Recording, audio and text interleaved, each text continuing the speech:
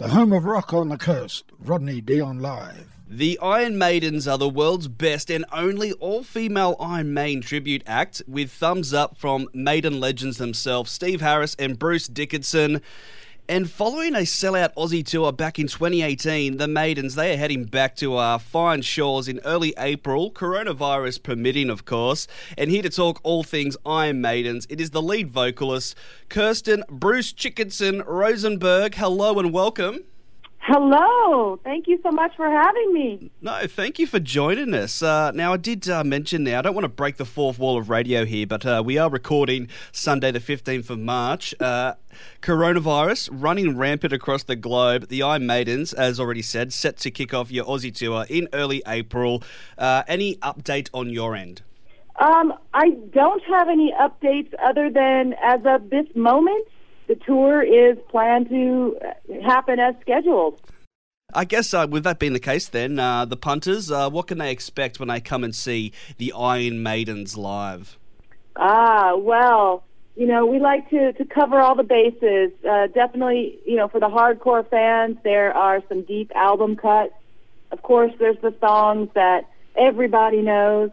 We like to present a scaled-down version of Iron Maiden's, epic arena shows, which is challenging given, that we're playing much smaller venues, of course, but we're bringing the passion, and we want to melt your face. Absolutely. Now, what is it about Iron Maiden that keeps the punters coming back for more? They're so hungry for new content. There's a demand for it. What is it about Iron Maiden? They're a special entity, I don't know exactly, but if they could bottle that, I'd say they're already millionaires, I'm sure, but they could make even more millions if they could bottle it and sell it, whatever it is. This band, I love the fact that they're bigger than ever, and it's not because they've changed their vision or their style to fit what's current. They've just always stayed true to themselves. They have so much integrity, and they've done it with virtually no radio play, very little video play. Yes, somewhat in MTV in the 80s, but, there's just, there's a certain integrity about the music, the songs, the songcraft is incredible. I don't know, man, but you're right. People love them, and they just can't get enough. Where do you stand on the old metal v new metal debate? There's some people that sort of say, new metal's not what it was, from back from the 70s and 80s or what have you. Do you have a standpoint? Well, I'm sure I just sound like an old person when I say this, like, metal back in the day was so much better.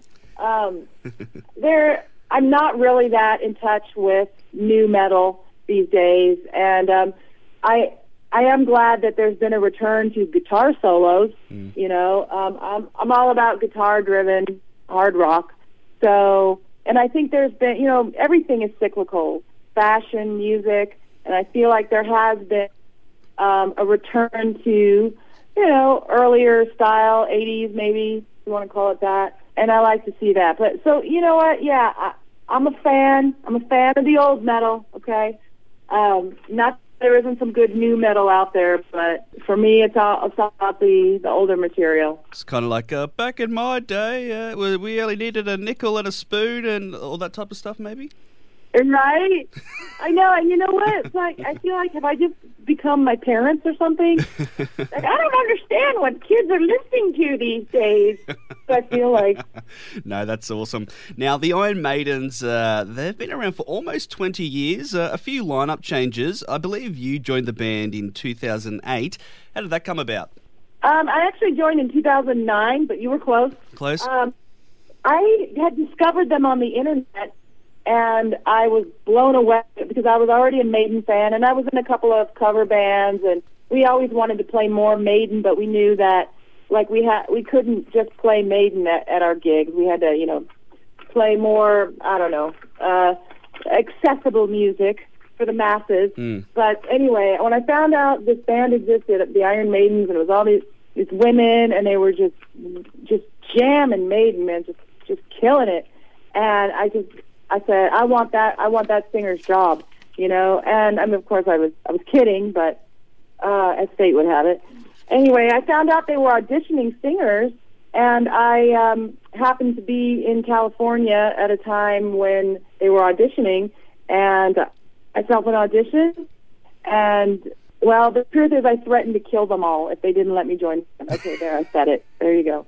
No, but I don't know, somehow my weird craziness matched their weird craziness, and they hired me, I got the gig, and the rest is history.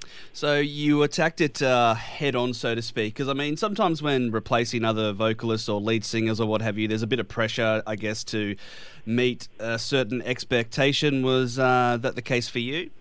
Well, yes and no. I mean, the previous singer who I replaced, she's a very talented singer, but when I would listen to the band, it didn't make me feel Iron Maiden. It's just her vocals were different.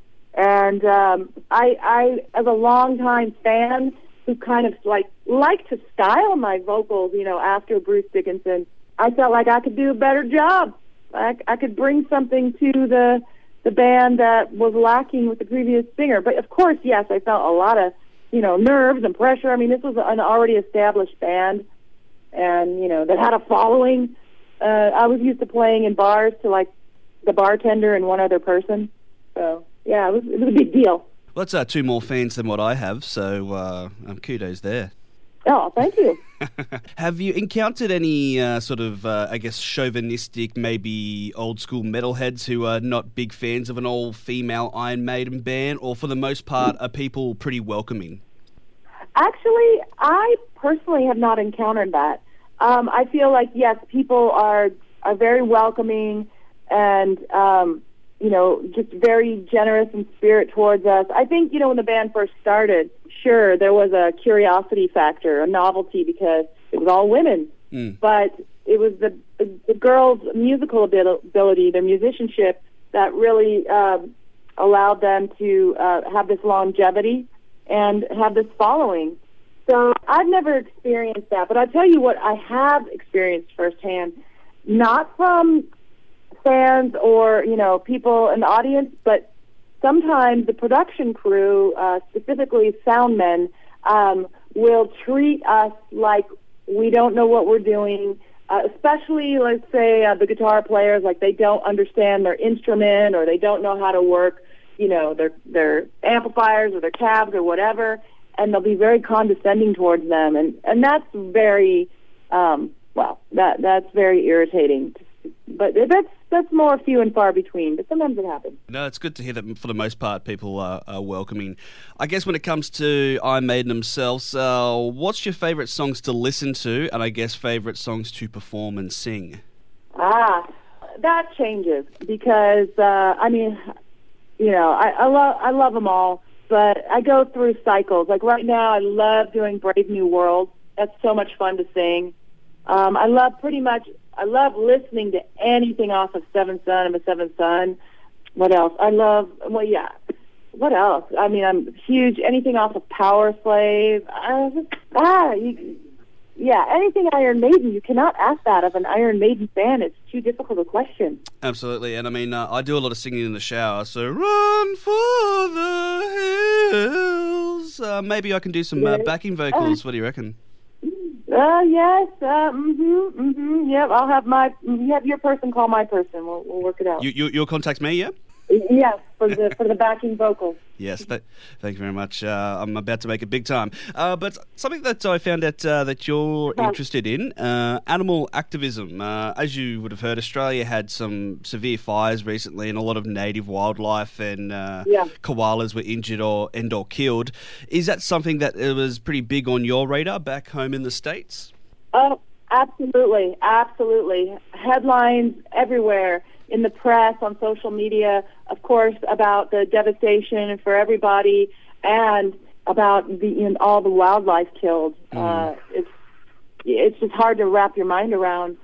So terrible, so tragic. But you know what I think it all speaks to? I mean, I'm not as familiar with what's going on in Australia, but certainly, it impacts the whole world. It's animal agriculture, deforestation, affecting climate change, global warming, weather patterns, I mean, again, it all can come back to animal agriculture and the way that most of us eat, eating animals, eating factory farmed animals. So, I mean, same thing happening, just with the coronavirus. I mean, that started out of a wet animal market, in China. But I could get on this soapbox and never come off. But it's definitely something that I feel very passionate about. And I guess while you're over here in Australia, I don't know if you have much downtime, but is that something that you would like to do, check out some animal shelters or just have some free time to check out the sites here in Australia? Absolutely. I think we have 1 or 2 days off, and you bet we will pack in as much as we possibly can. Absolutely. I mean, this is a bucket list to come to Australia and to do it twice. I mean, we're so incredibly grateful. But I tell you what I do love about Australia, among many things, is Lord of the Fries, the vegan fast food chain, which I discovered on the last tour and I became obsessed with. So you guys are very lucky. Might be able to hook up some form of sponsorship potentially. Yes, right? I think so. I think I need an endorsement at the very least. Again, on research via Wikipedia, I think they called him an award-winning critic, television critic. Your father, Howard Rosenberg, did he ruin television for you? In some ways, yes. He definitely, growing up, with my dad, gave me a very critical eye towards watching television. And but critical thinking is important, and that was the whole point of his writings, is to make people think critically. And when we say critically, that isn't equal to saying negatively, just critical thinking about what we watch, what we consume in the media. So yes, I would say he definitely had a huge impact on me in that regard, and perhaps ruined some elements of television for me. All right, so as we know, it is all guns a-blazing, all speed ahead for the Iron Maiden's Aussie tour. I'm going to call this one the call to arms, basically straight down the barrel. Tell Australia why they need to get off their bums, get a ticket, and check out the Iron Maidens this April. You want your face melted. I mean, you want fist-pumping, head-banging rock. This is it. You will feel so good. If you were a Maiden fan when you were a kid, you will be reliving your glory days. If you're a new Maiden fan, you'll think you died and gone to heaven. You've got to come out and see the show. Plus, we've got Eddie and Edwina, so much better than what you see on the internet. Absolutely, and it's all thanks to Silverback Touring. Get all your ticket info online. It is the Iron Maiden's Aussie Tour, the world's best all-female tribute band to Iron Maiden. And it is thank you so much to the lead vocalist, Kirsten Rosenberg. Thank you so much. Can't wait to see you all. Up the iron. The home of rock on the coast, Rodney Dion Live.